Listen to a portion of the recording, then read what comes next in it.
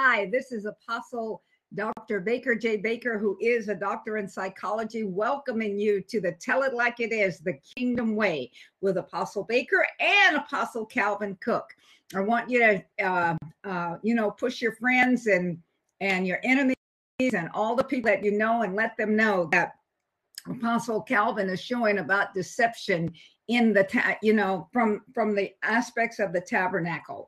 And I want to let you know, if you desire to seed into this program, into what it is that we're doing, the information will be coming up on the screen, and it's mtem.org, and you can contact us there. Oh, and I want to let you know, my new book, The Spirit of the Fear of the Lord in You, is coming out soon. So that's going to be exciting, challenging, and all of that. So without any further ado, I want to bring in my brother, Calvin Cook, Apostle Calvin Cook. Hi there. Hey, good evening. It's afternoon here in California, maybe a little later in other areas. Welcome. Praise God. I have my little sister with me here today, and we've come to... No. Little inside because she's lost all that weight. That's right. Okay. I know you remember when she was walking around 300 and some pounds. See, so that's why you call it little. Yeah. Okay, go ahead. Well, that's why you had more than enough ministry, because there was more than enough of you. I've still got more than enough ministries. Now it's God we're talking about. It ain't weight. Go ahead. Right. Yeah, we're talking about a subject that I seen maybe not understood, and one of the things that Satan used, he deceived the woman, which is a type of the church, and that spirit of deception is still in the atmosphere, and gullible people, unlearned people, undisciplined people can lay prey of this particular spirit. This is why Jesus, in the tabernacle presentation, covers us from future deception in present day. He said, I can tell you, listen to the verbiage listen to what he says. He says, in the last day, what does he say? False prophets, false Christs, false apostles, false brethren, false doctrine, dragon water out of his mouth, false spirit. He said, in this day we live, there would be many. So it would behoove us to understand that deception is out there for those who are not trained as and skillful in warfare and understanding the enemy's noema, whether his scheme or his tactic to beguile us, to get us to buy into something that's deceptive in its presentation, and the outcome leads to destruction. And so I just want to deal with a little bit more of this. I thought it was interesting how God inserted one covering with 11 covers, while all the others had 10. And it's interesting that he uses gold rings to attach the curtains together. And if you ever saw the curtain, it looked like the gold was there. It's sort of the gold blended in to make the curtain one. In other words, whenever there's an anointing between two people, that is the potential of those two people being one fabric of God's purpose in the earth. And now he anointed all of us with the same anointing.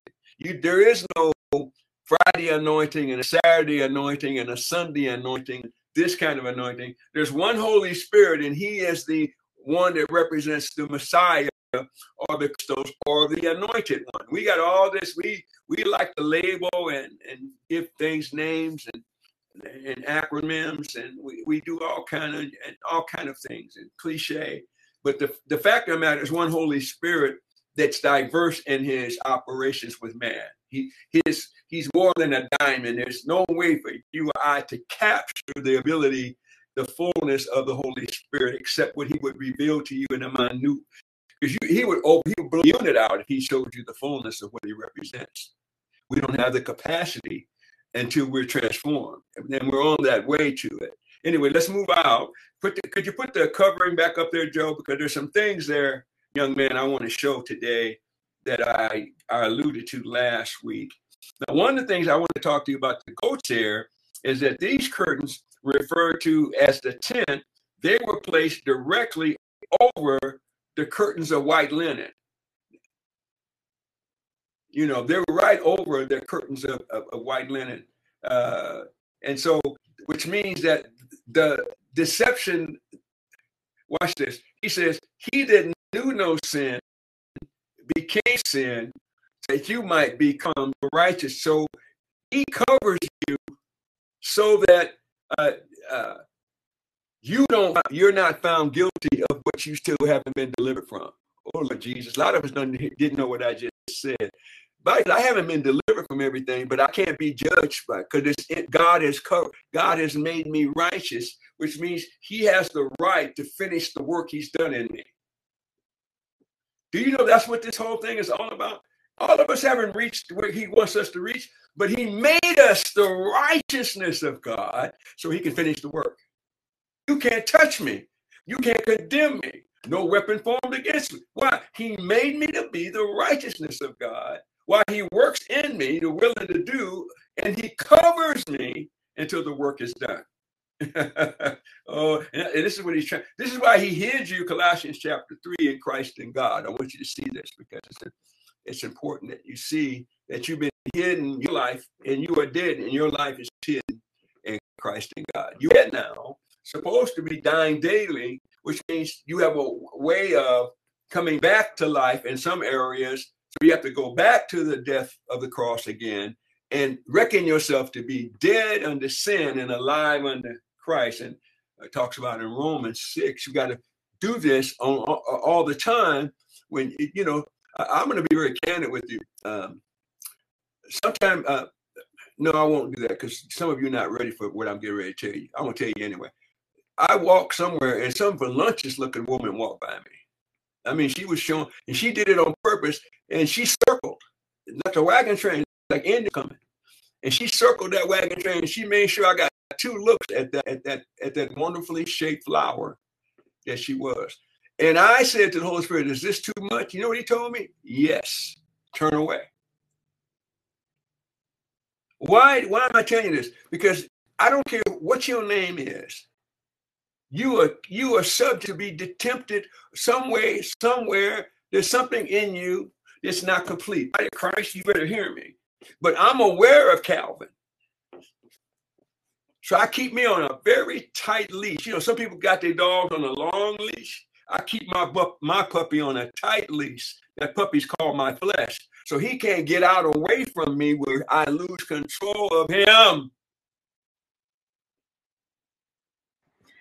Apostle Calvin, is that what the scripture in Corinthians, when it says that there is no temptation that will come upon you that God has not already provided a way of escape? This is what you're talking is. I mean, is that? I could use that. I could use that. I could use that scripture, but that scripture said there's no temptation that's common to man. You know, in other words, you're not the only one being tempted by similar temptations. But the temptation that's common to man is not lustful of flesh. Every man's not. I didn't like pornography. I had to touch that stuff. I didn't want to just see it. I'm a toucher feeler type person. And so pornography didn't do nothing for me. My friends tried. No, I don't do that. Get away from me. But some people, it's alcohol. Some people, it's drugs. Some people, it's money, gambling. Like some of my friends, they were gamblers, and man, they lost everything. But the temptation is, we see that the beginning of that temptation, where we understand what it really means, is to get you to deny the inerrancy of God's word. Because the first question is, did God say? He came to Jesus with the same thing he came to Adam. Did God really say about the tree? Came to Jesus. If you are, did he really say you were? And so the temptation that's common unto man is that the devil wants you to find fault in God's word in areas of your life. So you don't trust in that area. And that which means you've been deceived. That's where that spirit of deception. Now I want to take you back to the picture for a minute and show you that you see the 5 columns in the front, the 5 gold columns standing there. Notice that they're covered. And notice that they don't cover anybody. Excuse me. You see the 5-fold ministry in this picture don't cover anybody. They are covered as well. Whatever covers the people covers the leaders. Let me read it to you out of Isaiah chapter 30. It says, woe unto you rebellious children, saith the Lord, that take of counsel, but not of me, that cover with a covering, but not of my spirit. See, man is not can cover you. He says the covering is Holy Spirit. Every one of these coverings is symbolic, but they represent the covering of Shekinah glory that was over the camp. That's a keeping cover. The shoes didn't wear. Nobody got sick. The clothes didn't wear out. Why? Because that's the keeping heaven covering over the work of God's hand. Man don't have the power to keep your shoes from feet from swelling. And you see that man can't cover you like that. Man has the right to oversee you. Why? God covers you. Man, God gave us the right to oversee the people of God, but never have I can't even cover my wife. I had to put my wife under God's covering. If I was going to cover anybody, it'd be my wife. I can't cover my wife, except I can ban my wife because that's why I put the marriage ring on, because I'm her house band. I banned her. When I made vows, I banded her. She's in the center of this ring, and nothing can get past me to get to her unless it first get to me. Adam opened up the band. He allowed the strong man to come into his house and steal his authority, steal his dominion, and speak to his wife unauthorized to talk to her. Because her and him were one. He could have stopped the conversation, except he was interested also in partaking of the fruit. Let me move on out of there. And so let me keep reading about this covering. It says that you walk down into Egypt and have not asked of my mouth to strengthen yourself with the strength of Pharaoh and to trust in the shadow of Egypt. Listen to this. Therefore shall the strength of Pharaoh be your shame, and the trust in the shadow of Egypt your confusion.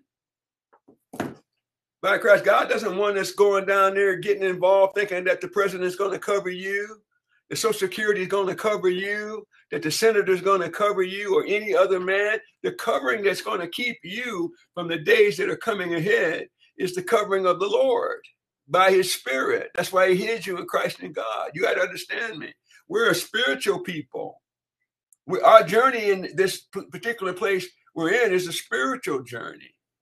Yeah, we got an earth suit, but that's not the real us. The real us lives inside that suit.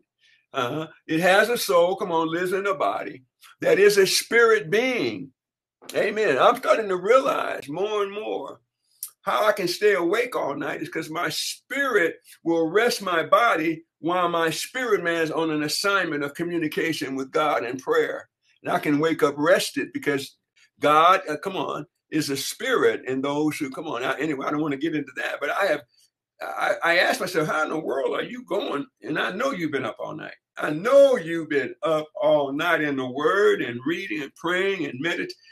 And I get up and I do pass out now at the end of the day. I'm not gonna lie,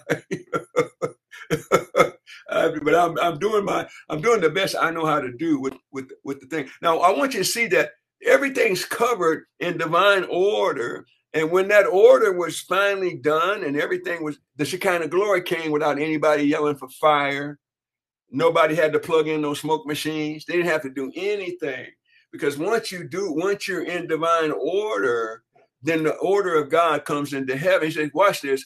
When you do what I've asked you to do, that's the will of God being done. And then the kingdom will come. And that was a representation of the Shekinah glory being over the tent, because the people of God had done. Nobody in the camp was yelling fire, fire, revival, revival, renewal, renewal, come. They weren't doing that. They were just doing, the leadership was leading them into what it was considered to be the will of God. And when that came to its fruition, then the heavens kissed the earth. It called the Shekinah glory of God. And now we do all kinds of machinations. And I'm trying to tell you, it's more of us being in order than it is us saying stuff and doing stuff and rolling and trying to do something to make God beat. I had people come in my prayer room and throw my chairs, bump up against the wall. I had to, you guys got to go home. We don't do that. I had to put a few people out of the prayer room because they thought prayer was calisthenics and gymnastics and all kind. That's not how you do it. Now you can in your prayer meeting, but you can't do that over here because that's everything's done decently and in order. Can I take you a little bit further? So it moves everything when it's in its proper place. The curtains served as a roof for the building, completely covered the framework of the boards. The many-membered body of Christ, these boards held up and displayed the four curtains and coverings so that we together lift up and display Christ as well as cover one another by excluding any natural light from the outside. Another characteristic of these covering was no intellect or natural light is necessary when you come into the church realm or the realm of the kingdom. It's the Father of lights who wants to reveal the plan and the journey into the kingdom to you when you come into the right environment. He wants you to be a student and not come in to teach him the ways you learned in the world or you learned in Bible school, or you want to exercise your Greek and your Hebrew like so many of you want to do and disqualify anybody who didn't go to that Greek and Hebrew school that you went to, or didn't study under that rabbi that you studied under. And they're telling you that the fivefold ministry ascension gifts, or what we call the ascension gift, is not good enough to bring you to perfection, but you got to add something to the formula to bring the people to maturity. And that's a lie because it's not mentioned in the scriptures.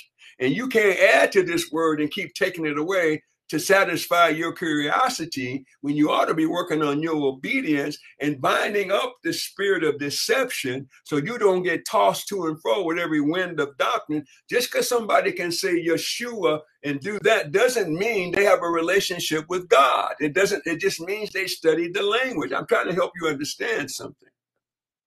You have to begin to understand there's a difference between having an intimate relationship with God or intimate relationship with a language or study or being astute or being a learner, cognizant reasoning. And that is not what was allowed in this tenet area. So it was covered to protect you and sanctify you from the noemas and schemes and imaginations that would try to come into your mind and bring in something into the kingdom that would be considered a mixture. Are you listening to what I'm telling you? Now I'm doing this now, before we go any further, I'm going to sit still before God and I'm going to say, God, okay, I'm ready to go forward, but I need you to do a mixture check with me. I want to make sure that what I have and what I'm carrying for you is not mixed with other things. I'm not hearing you say nothing now, because we can't go on saying we represent heaven on earth as it is in heaven on earth and got earthly mixture in our concepts, in our doctrine, in our presentation. I watched some of the program, and some of it's not kingdom. It's still religious presentation, but that's okay because they're coming on into the kingdom of God. We can't expect everybody because everybody's not coming from the same place. Some people coming further away than I thought they were coming from. I didn't know how ingrained they were in religion and doctrine, but now I can see clearly that they were really rooted. I've been out 20-something years out of that religious church, out of Saul's house, where they throw spears at you and javelins. I've been out of that, where one man runs the show. And you see at the picture of this picture of this covering, there's 5 stanchions. No one man could build this body.